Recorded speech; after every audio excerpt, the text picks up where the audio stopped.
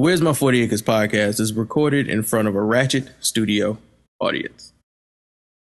Wow. The thing I wanted to talk about was this Little Brother interview that was done on Premium Pete's podcast. I didn't listen to the whole podcast either, Brandon. Like, I listened to majority of it, and pretty much was the section when they talked about Ninth. And I mean, they pretty much in the article that I put in the group pretty much summed everything up. Long story short, so, you know, it was Pooh and Phonte on Premium Pete's show, and they were talking about the new album and, of course, the whole topic of why wasn't Ninth involved with the album came up. And initially, Pooh started saying, like, there is an issue, but then Phonte was like, no, we gonna talk about the whole story. And he said that when they did the Art of Cool Festival in 2018, that's when they first like those pictures were surfacing, right, Little Brother back together. They performed, didn't they? Yeah, they performed. All three of them. All three of them were like, okay, we're going to do this album. And initially it was going to be called Homecoming. And, you know, everybody was in. So, and this is what Phonte said. He said, so we started recording, just to make a very long story short. We start recording and we get into it. And the beats that he's sending weren't speaking to us. And I'll never go on record and say the beats were bad. It's art. It's subjective. So I go to him and I have a conversation and I say, look, man, I want us to bring other producers in on this project. He's like, nah, I don't want that. And I'm like, okay. And then I says, because if the album's called Homecoming, what am I coming home to? In my mind, I'm like, nigga, you coming home to the home we maintained for you while you were AWOL, but I just let it sit. And then he said he called him back, and he called Ninth back and said, listen, man, I just want to have a conversation about this. I say you not wanting other producers on this album pisses me off, and let me explain to you why. I said, and the best analogy I can give, it's like, say your dad leaves the family. Now it's 15 years later and your pops wants to come back to the family, and that's fantastic. The family is great about it. They're like, word up, welcome back, as long as you understand you're coming back to a different family. The family you left is not the same family you're coming back to. You're coming back trying to tell the stepdaddy how many seats he can have at graduation. Nigga, get the fuck out of here. You can come back and participate. You can come back and we can figure it out what this new framework looks like together, but fuck out of here with this, all right, kids, be home by midnight shit. So he said pretty much like after that, he, Ninth just started pretty much retracting and becoming less and less involved. And then he said, then the thing of the tour came up. And then he says, well, when we tour, what if I just did festival dates and DJ Flash does the regular dates? And I'm like, no, if you're going to do this, you're either all the way in or you're all the way out. So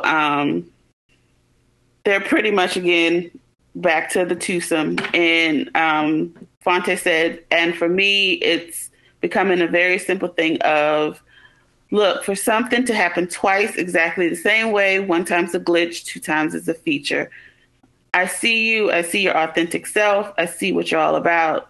I see what you're about, and I can accept that. And in my acceptance of that, I feel comfortable in walking away from you completely and leaving that alone, because I don't need that narcissistic energy in my life. So, and they also brought up Phonte and Pooh's, past issues. And he says with both of them, it was basically misunderstandings and miscommunications. And as far as for them versus Ninth, the decision was to totally part ways. With that was the exact opposite. It was based on complete and total clear communication. Yeah. So I didn't make it that far. I listened to an hour. I think the interview was an hour and 40 minutes. I did read. It's a good interview. It starts, I think, like at the 9-minute mark, but I think I was on SoundCloud. For me, it started at like the 4-minute mark or something. Oh. Yeah, but I listened to it up until maybe like 10 or 15 minutes into the second part when they came back from the break. Mm-hmm. And I don't remember the last thing was that they were talking about specifically. I didn't make it to the conversation about Knife. I'm assuming that was later in the interview. Mm-hmm. I did read the quotes that everything that you read from the Hip Hop DX article.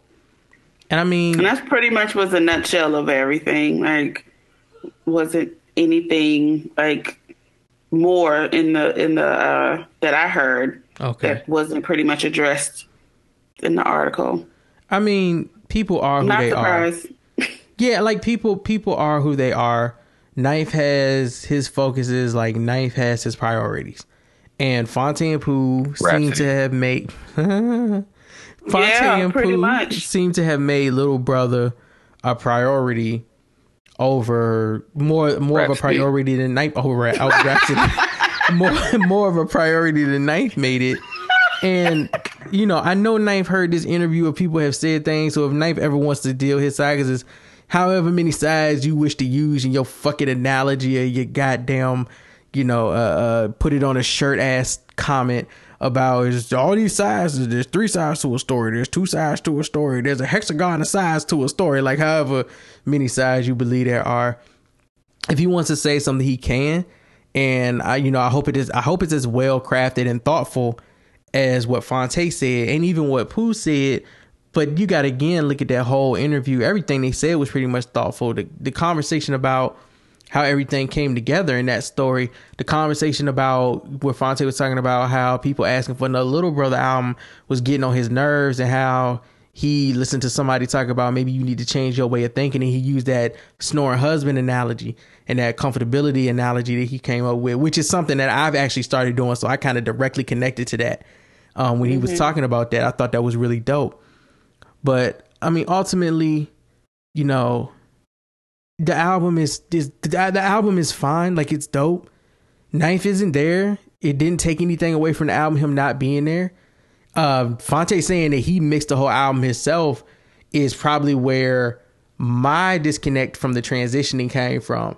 I also so that's where I was kind of like, oh, okay, so he executive produced and mixed the joint in his crib in North Carolina.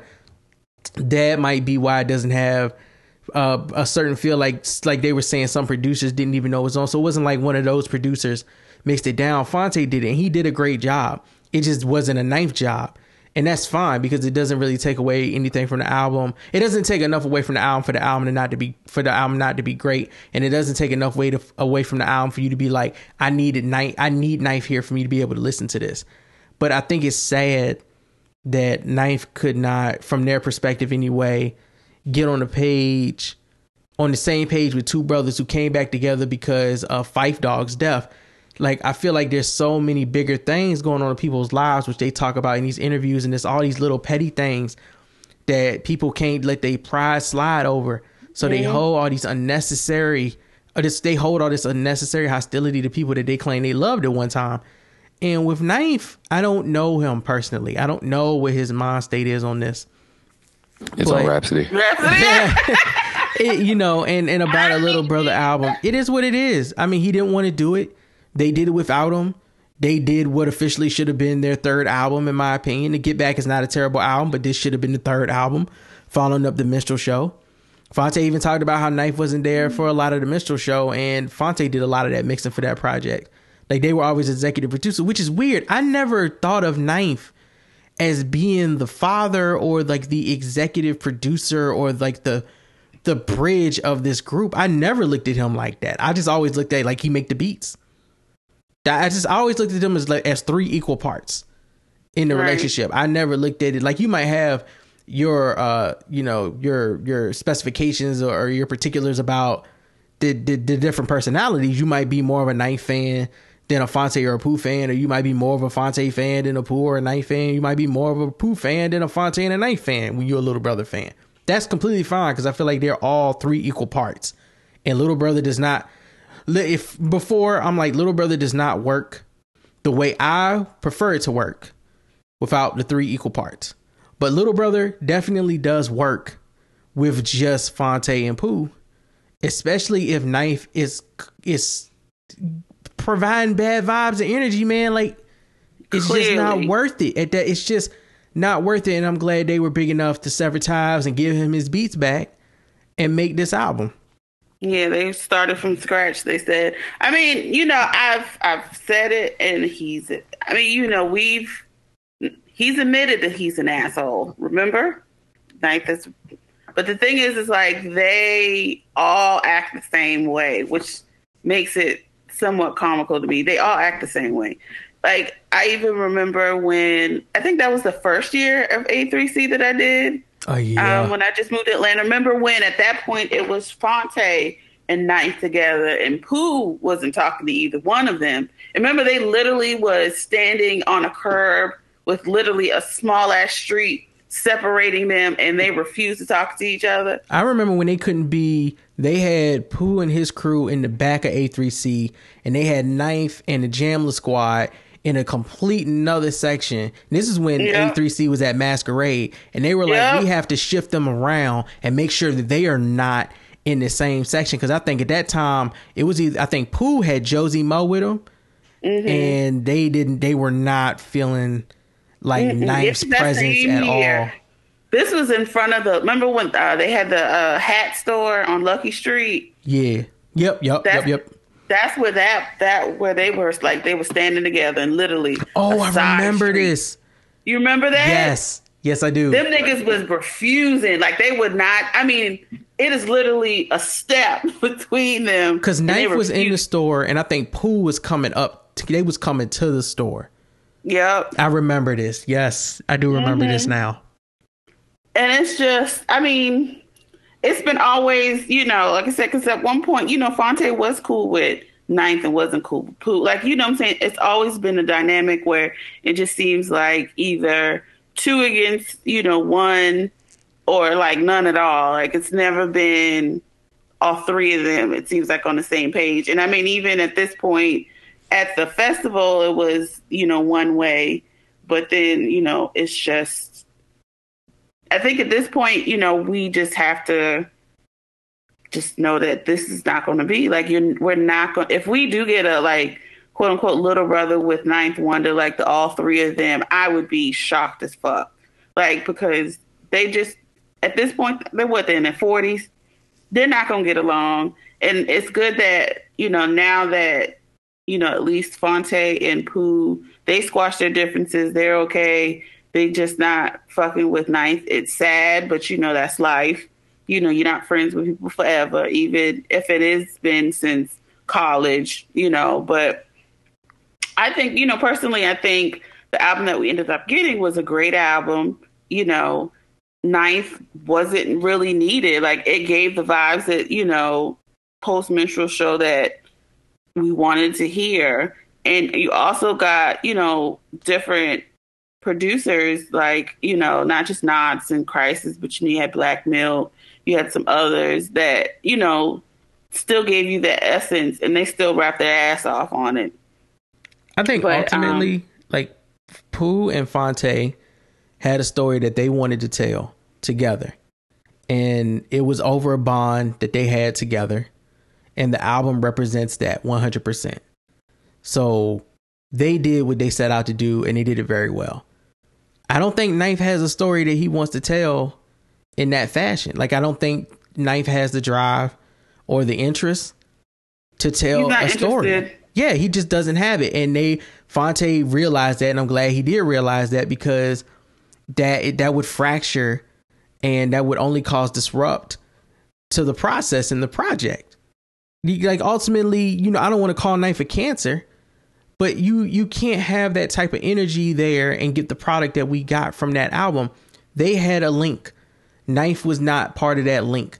Like, you know, Ninth was a side.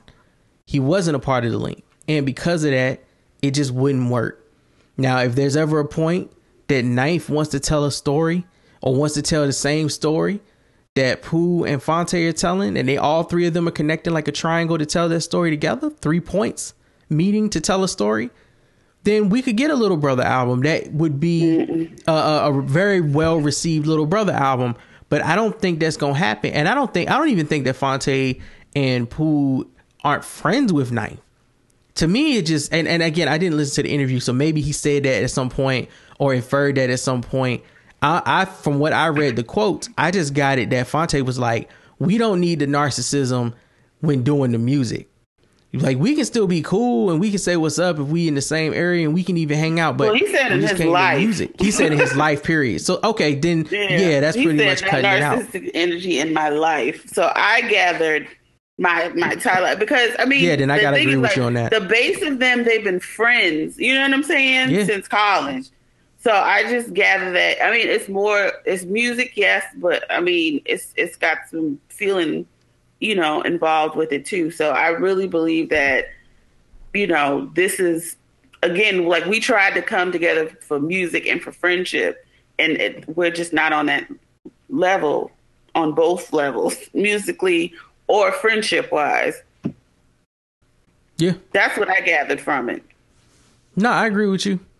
I mean, like, if that part, you're right, because that was part of the quote, and I forgot it. So yeah, from that perspective, he doesn't want that narcissism in his life. Pretty much, you got to cut out the narcissist, then and separate yourself from that. And I don't think it's anything wrong with it. Like, me either. You know, if niggas can't get along, niggas just can't get along. It'd be better that niggas understand they can't get along than try to force getting along together, knowing they damn well shouldn't be together. Exactly. That's fine. I agree. Knife can go do what he doing, and you know, I know Twan is over here throwing this Rhapsody shit. But I mean, but it's kind of true though. Like, that's where his focus is. It's not kind of true. Focus is Rhapsody. It's not kind of true. It's absolutely fucking true. We know it's been true. It's been true. Jamla's whole career. It's one of my frustrations with that collective. It's so much talent over there, and it's all been focused in the rap. And you know, this is her blessing. I'm not trying to take nothing from her. I just ain't a part of the worshipers. Okay. It does irk me though that so many chances and opportunity went towards this one person, it seems, and everybody else, I guess they just weren't good enough, or they weren't the chosen ones. Kind of weird. I mean, it's just weird. To me, it's a little weird because you had solid, super talented artists. Like, you had a group of them, you know, artists, rappers, producers, but I don't know why he's so tunnel vision on Rhapsody. I don't get it. Like, you know, I'm gonna try not to bash her. If you're a fan of her, sure, I get it. I don't really, but sure. You know what I'm saying? That's your thing, but I just don't get why, and I'm sure I never will get it.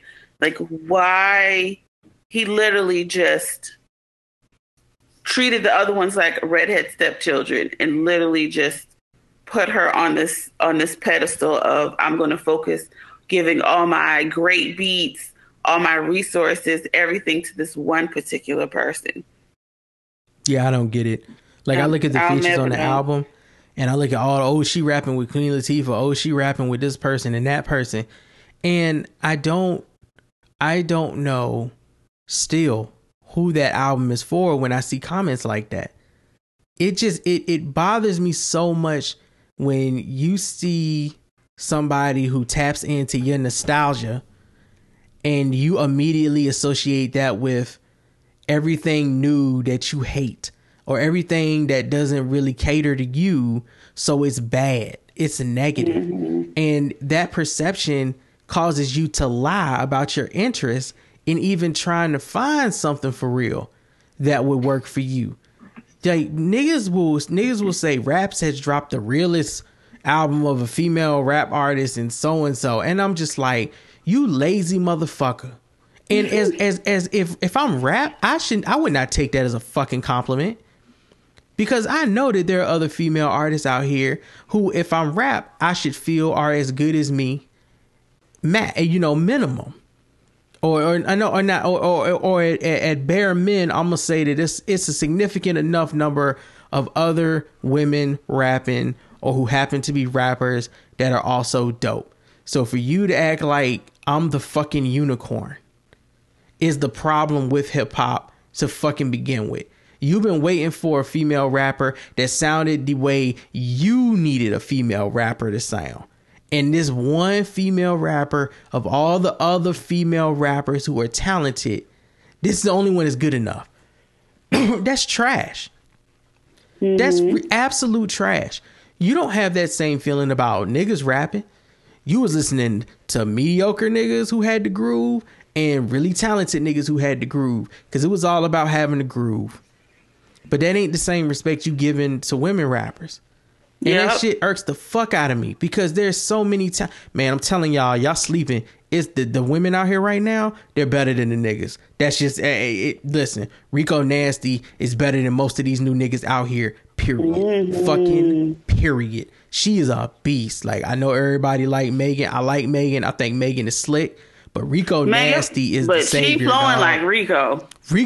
Rico the savior, dog. Rico got more ill in her will than a bunch of these niggas. And she is dope. Like, she makes dope music. She has dope energy. Her demeanor is dope. It's some shit that you can really connect with. She's a thorough ass nigga. And it be killing me when dudes be like, man, these female rappers ain't shit.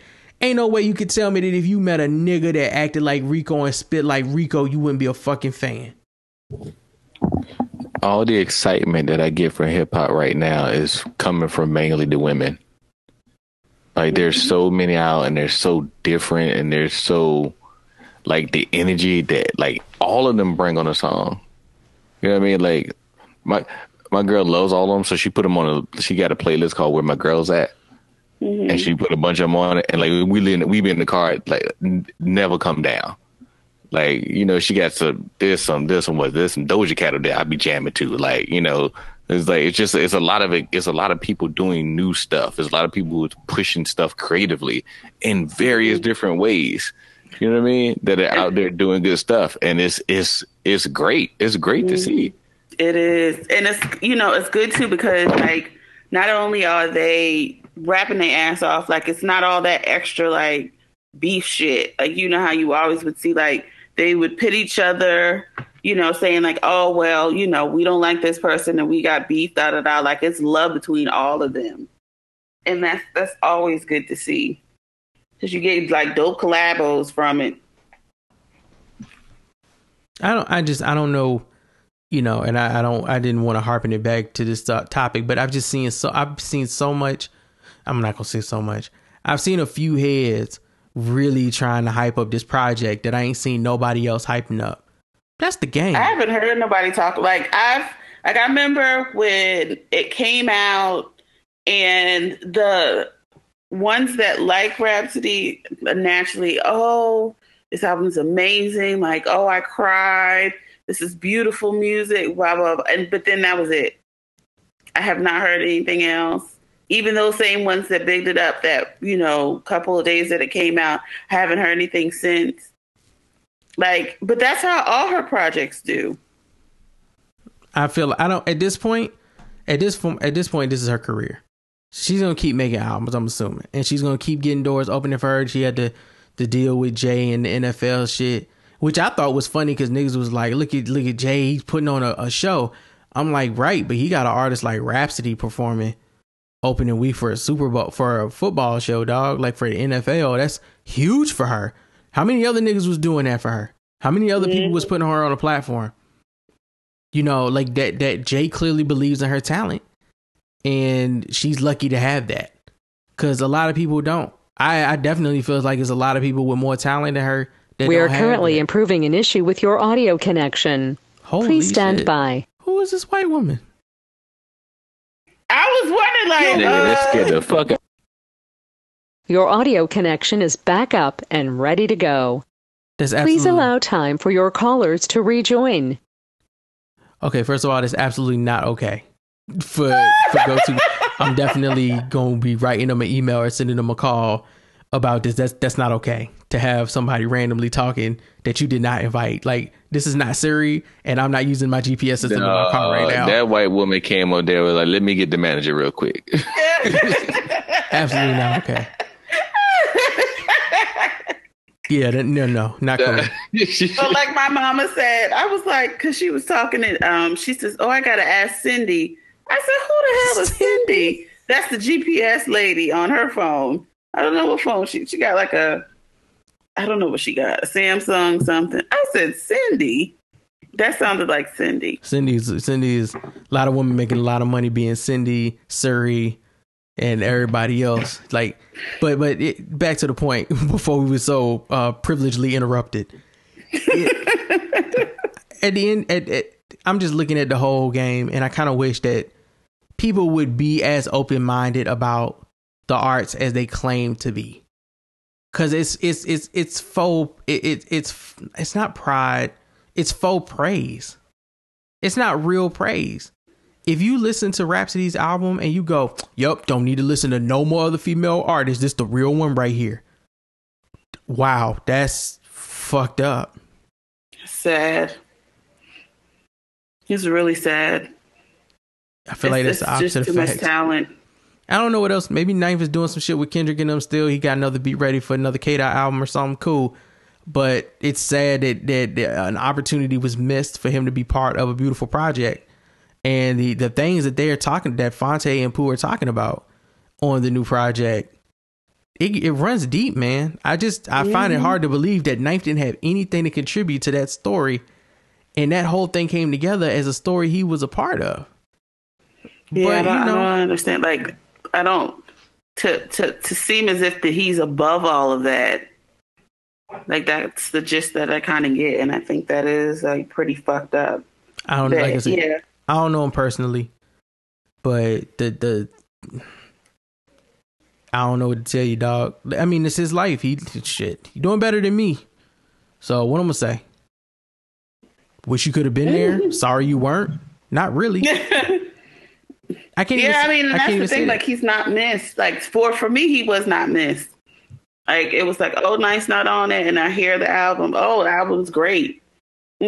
For me, at first, I was like, I miss him, and then I listened to this interview, and I'm just like, you know what? Nah, I was wrong. I shouldn't have came in the door like, yo. But that's like Ninth needed to be here. But that was because my ideology and the pedestal that I put him on as part of this group was higher. And I wish I could have helped him. I wish I could have maintained that perspective. Yeah. But I can't. So now I need to give fair due perspective to the two guys who did create this project and did an amazing job doing it. Because even when we talked about it, it wasn't nothing negative I could really say about the project other than the transitioning. That's still there for me. I still can hear that. But outside of that, there wasn't nothing else negative I could say about that album. I can't talk about people's lyrics. I can't talk about the beats they did choose. I can definitely talk about Phonte singing. He sung a lot of singing on that project. I guess maybe it was to take away from the fact no Percy. Yeah, which is fine. Like, Phonte singing isn't terrible or anything. It's fine. I literally just brought Foreign Exchange on vinyl, connected, because they released it on vinyl. But like, and I brought Leave It All Behind on vinyl, and he sings on both of those.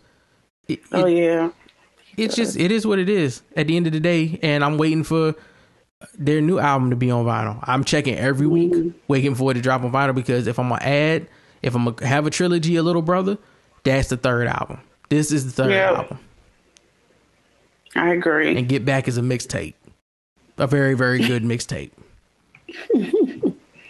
I also like the explanation of the title, like where they got that from, and the whole shoot that they did, and the importance of it, and the fact that Pooh doesn't own a pair of dress shoes and had to go buy some. Like,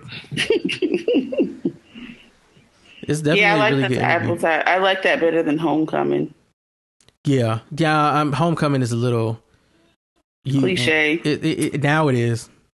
Yeah. Can't really do nothing with it now. There's a show named Homecoming. There's a Netflix documentary named Homecoming. Beyonce is everybody's homecoming. See, it could have somewhat, if Ninth was still on board, I guess I could have seen it like they did it like since they, went to Central, that they went to Central's Homecoming and did like that would have been kind of cute, but I still like the other title better. Much, much better. Yep. I mean, that's Ninth's loss. I hope, the decisions that he made, it was worth it. But I mean, it was good because I've heard, like, I remember Ninth did, this was a long time ago. I remember Ninth did like and I want to say it might have been with Combat. Yeah, Combat. It was with Combat. I remember hearing that, his story and all that stuff. And I think at that point in time, he was friends with Phonte, but him and Pooh weren't really speaking. But yeah, his loss. That's all I have to say. Mm-hmm. Do y'all have anything else to talk about? We definitely, it's 2 hours in. We've talked about a lot. to keep it 100, we talked about a lot. So I did definitely learn some things this week. Drove some cars this week. Did a lot of finance digging and playing around. Exhausting. It is, but I had to do some really weird stuff with financing and coverage and whatnot, and I learned a lot of things about financing cars specifically, which is not the same as like mortgage financing. It is definitely different. One of the things that's for sure different is that like your mortgage rate, not your mortgage rate, but like your payments can adjust depending upon how hard you go at your principal. That is not the same for vehicle financing. Which I think is weird. That's fucking weird. Yeah, they want you to personally refinance for you to. That's so weird though. Like that doesn't make any sense. Like, are you telling me that if you give me a loan for $40,000 and over 60 months or whatever, if I pay off 20 of it, you still gonna make my monthly payments as if I still owe you the full 40 over 60? That's ridiculous. Yeah, it's like a one-time lock-in thing. That's crazy. Yeah, I from financing this, my car that I have now, because when I got my Mustang, my dad was with me, so he pretty much was talking the whole time, so I really wasn't paying attention, to be perfectly honest. But this one, since I did everything myself and I was reading, and then luckily it was like when I got all the finance stuff done and they were washing my car and getting it like detailed, and I have to sign like whatever, how it's 5 million paperwork you got to sign. And it was like this last bit of stuff I had to sign, and it was like the senior finance lady. And it was a black lady, older black lady. So I talked to her for a long time, and she explained a lot of stuff that I didn't know either. Like, like what you talked about, the whole like refinancing thing. She brought up that, one thing she says, I wish I even knew for her kids was that, the parents will come in and buy, finance these cars, and they'll put their kids as co-signers and, pay the car off.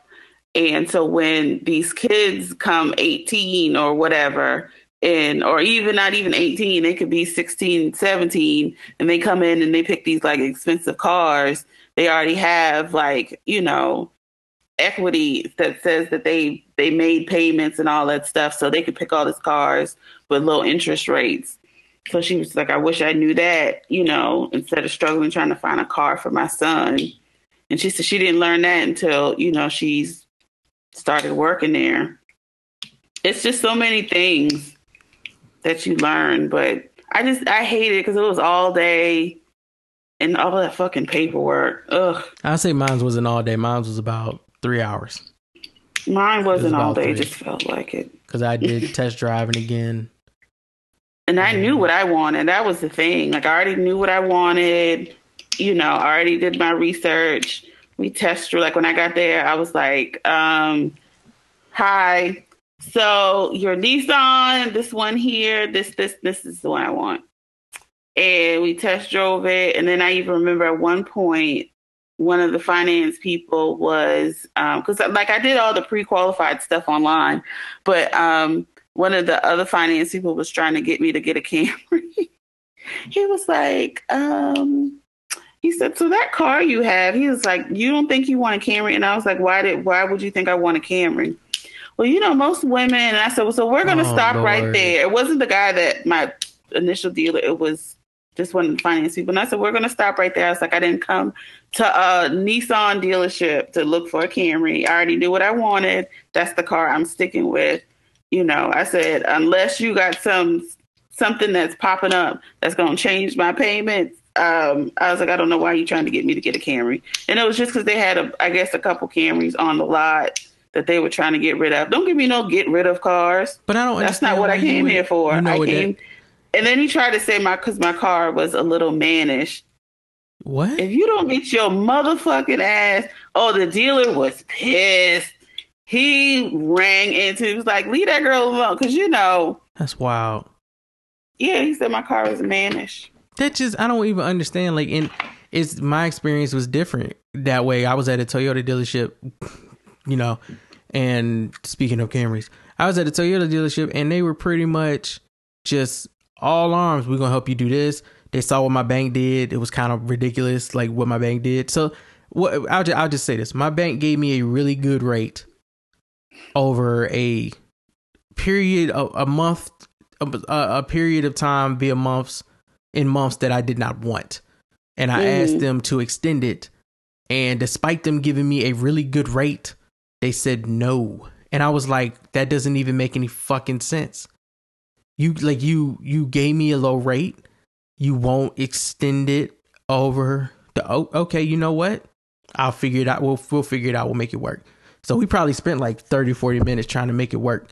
And, you know, I'm all about my math, so we'll get it done.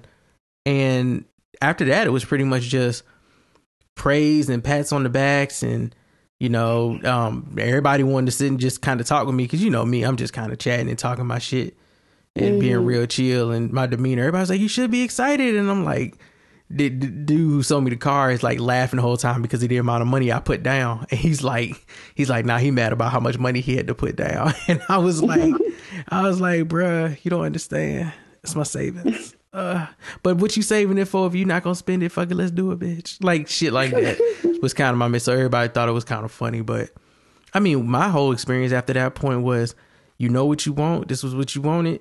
Let's get it. Let's make it happen. Let's make it work. Versus like you went there and did it quicker than I did. I went in and was like, I've been test driving cars today. I want to test drive this again to make sure this is the one. And once I feel like if you go back to test drive a car, you know that's the one you want. Yeah, you know that's the one you want. I knew that was the one I wanted. I just wanted to drive it again before I put money down on it. And I just needed to know, you know, because I test drove like a Honda, I test drove a Subaru WRX, and I test drove a Cam. And I'm like, I just needed to know. And they even made suggestions of other cars. You want to test the Avalon? And like, nah, I've had an Avalon before. I don't want another one. You know, I've had that experience. They like, but they nice. I'm like, they real nice. I just don't want it. And it's like, what about the Corolla? I don't want that either. And that's the thing. I have issues picking out video games on PlayStation Network when they $15. You know what I'm saying? But buying a car, it wasn't, once I wrote it in again, it was like, I can't get no other car. I can't get no other one. And I'm not even talking about specifically, I can't get another car like this that's a different color and stuff. No, I can't get another car like that's not this one. It need to be this one. Right, exactly. Because even at that point, he was like, I was like, are y'all about to build me one? Because I don't want you to build me one. I want this one. Like I want the one that I said I want this one.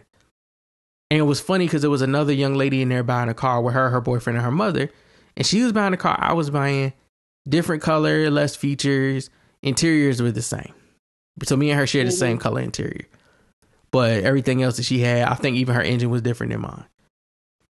But like her enthusiasm and stuff, they didn't treat her that way either. They didn't treat the way that old boy talked to you. They didn't do that with her. It was all encouragement. It was just a great car. You're going to be really happy. You know, it was all positive vibes, and it was just trying to make the experience wholesome and work like a good experience as much as possible when you signing shit constantly and giving up a lot of money or taking on a lot of responsibility and financing. Right. It was just that finance guy. Like I mean, honestly, like the whole experience without him, I didn't have any issues because, like I said, I came in there and, the guy came up and I told him exactly what I wanted. And because I already looked, that's why I drove up there, because I already know, when I was just like, what are you going to give me for my car? And they gave me a good amount for my car, for my Mustang. And plus, like I said, they had the car because I already knew exactly what trim I wanted.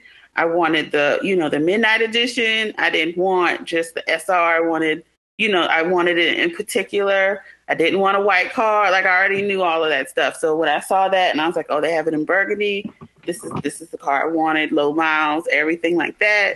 So, I mean, it made it easier because it wasn't like, and I'm indecisive with a lot of stuff.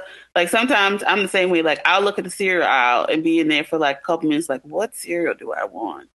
This would be good, but then this would be like, I'm one of those ones, but with that car, that's exactly what I wanted. And my dad always said, get the car that you want. If you can, especially if you can afford the payments, you might as well get the car that you want than you paying on payments of a car that you think is okay. This is you're going to have it for a while. So you might as well enjoy the car. Yeah. So, but yeah, it was just that finance guy. I don't know. That's so weird. I didn't understand it either because like the car that I have is cost more than the Camry he was trying to, sell. I don't know. It was just weird. But the guy who initially helped me, he was pissed. He like rang him a new one because he was like, first of all, what are you talking to her about? And we've already did all the other stuff. It was just me signing paperwork. So I don't know what prompted him to come down there and say all that stuff. I don't know. Dude was weird. People are just weird, dog. Like, I don't know. And then it was funny is I was driving the car because I saw Hustlers tonight. I don't know if everybody knows that's the movie with Jennifer Lopez and you saw it? Yeah, I saw it tonight. Is it Oscar worthy? It's not Oscar worthy. Oh my! I hate when people. It's not Oscar worthy. That's what you keep hearing the buzz about. It's absolutely not Oscar worthy. It's a nice film. It's a cool little story. It's some disconnects in there that I was kind of like, huh? But like, it's definitely J-Lo's best performance in a film ever. Like, even if we talking about Selena's, this is J-Lo's best performance in a film by far. But it's not Oscar worthy by any means at all. I can definitely run off a list of better films this year with better performances. I keep saying it's Oscar worthy. I don't even know why they're doing it. I don't know why they're doing it. Something. And that's all pump. They're just pumping it up. It's completely unnecessary. It's a good enough film. It does what it needs to do. It tells the story that it tells. It is what it is, right? But I was going out to the parking lot, and when I had to check the trunk of the car. And I checked the trunk. As I keep saying the car, I'm not telling y'all what it is. Or I'm not going into detail or anything. I had to check the trunk, though. And there was a lady beside me. And I was close the trunk. And I go to get in the car. And she's like, I love your car. And I was like, okay.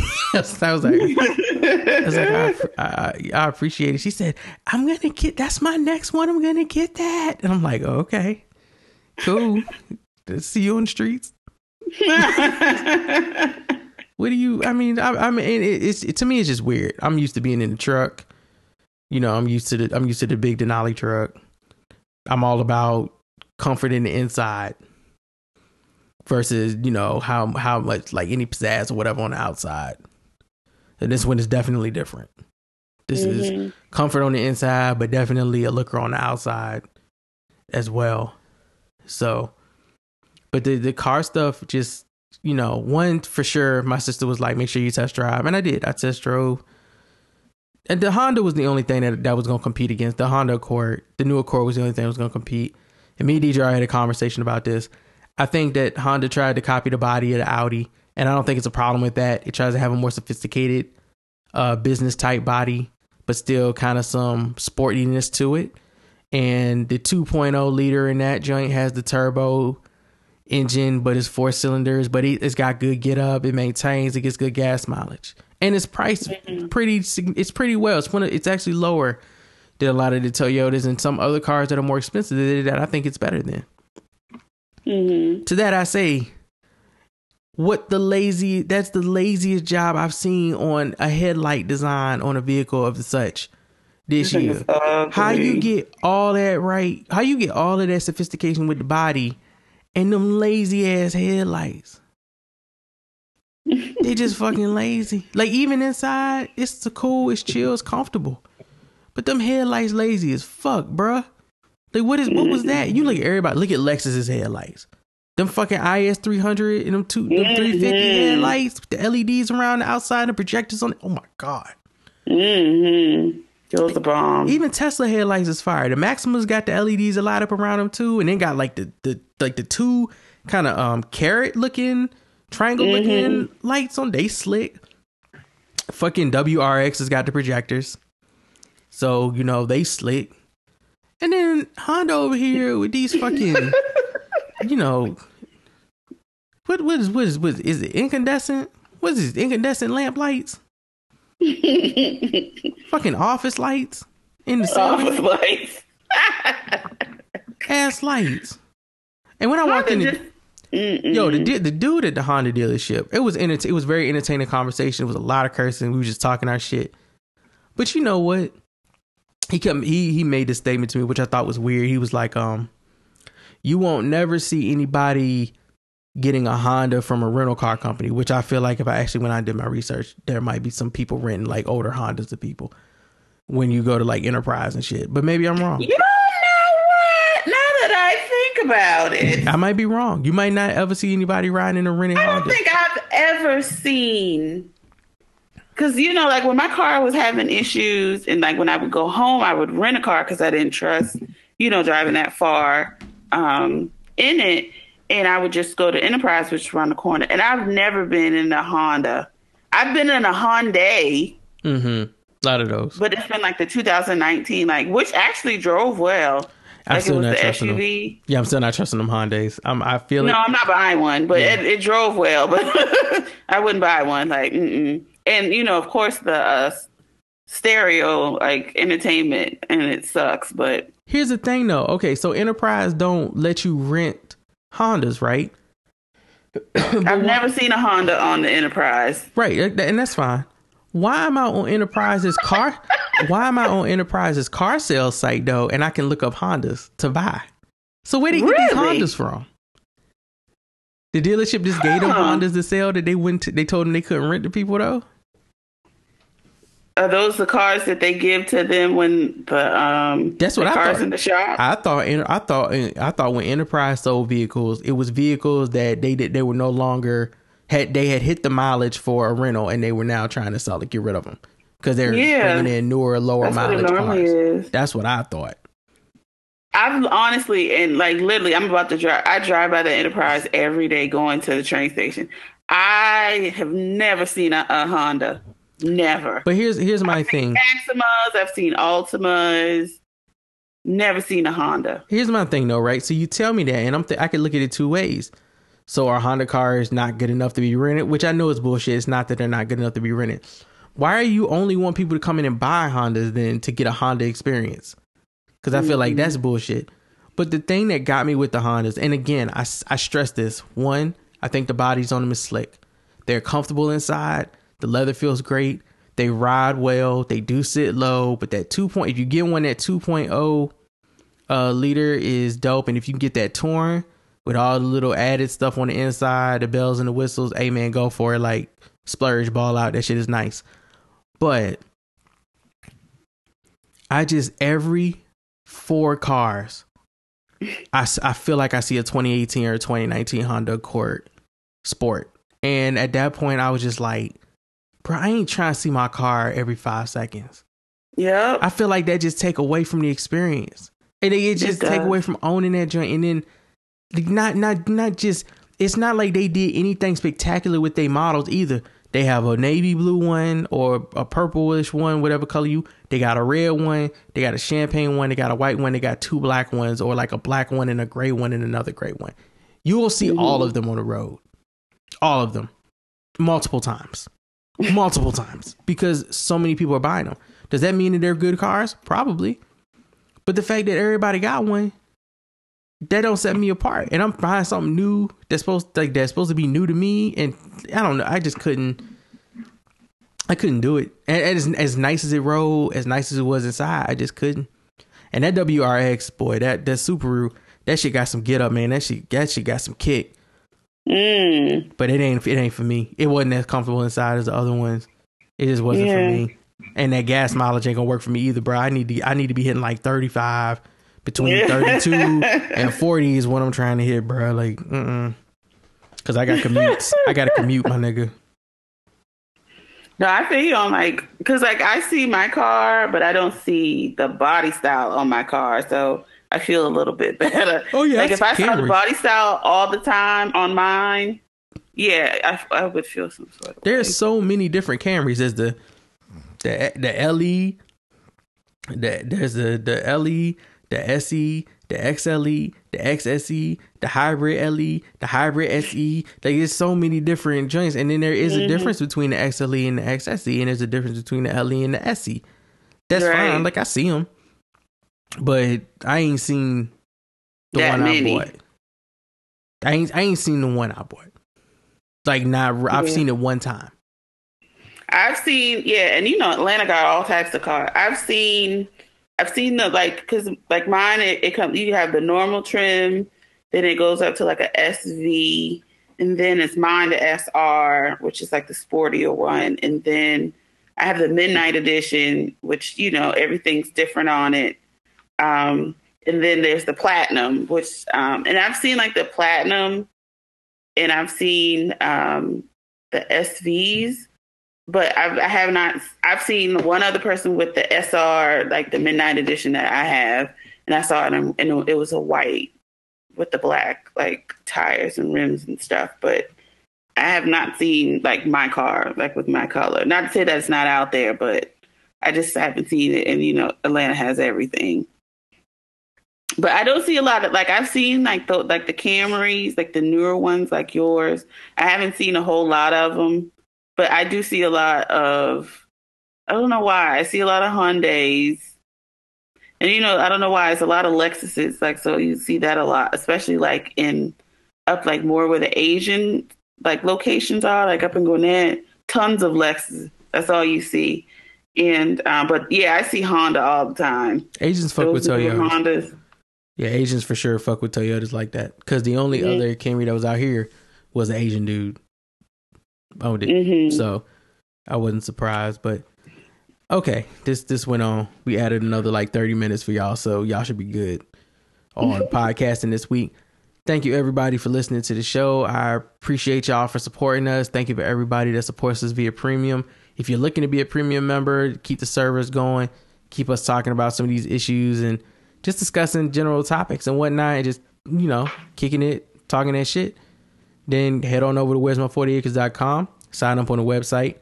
It's a discount for the first month, and then after that you pay the regular price.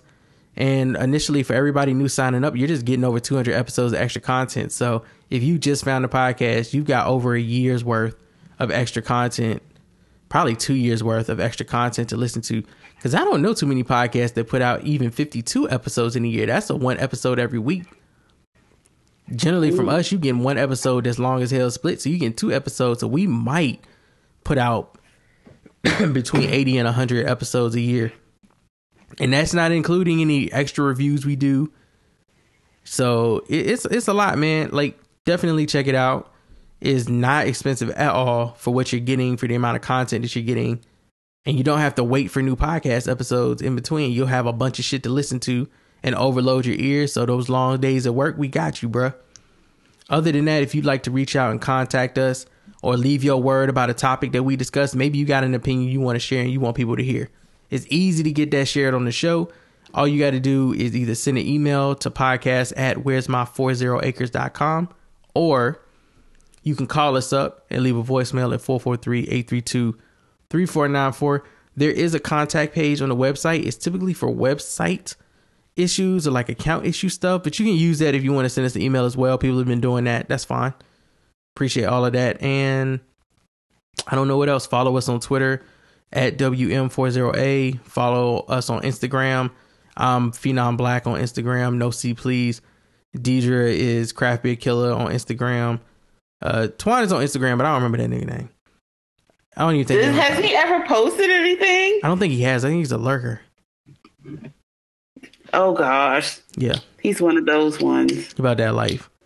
And make sure you join our Facebook group. And if you don't answer the question, your ass will not be approved to get in. So have fun sitting there waiting to get approved for some shit you didn't answer. Oh yeah, because I hit decline button. Quick, fast, frequently. And goodbye. And on that note, goodbye.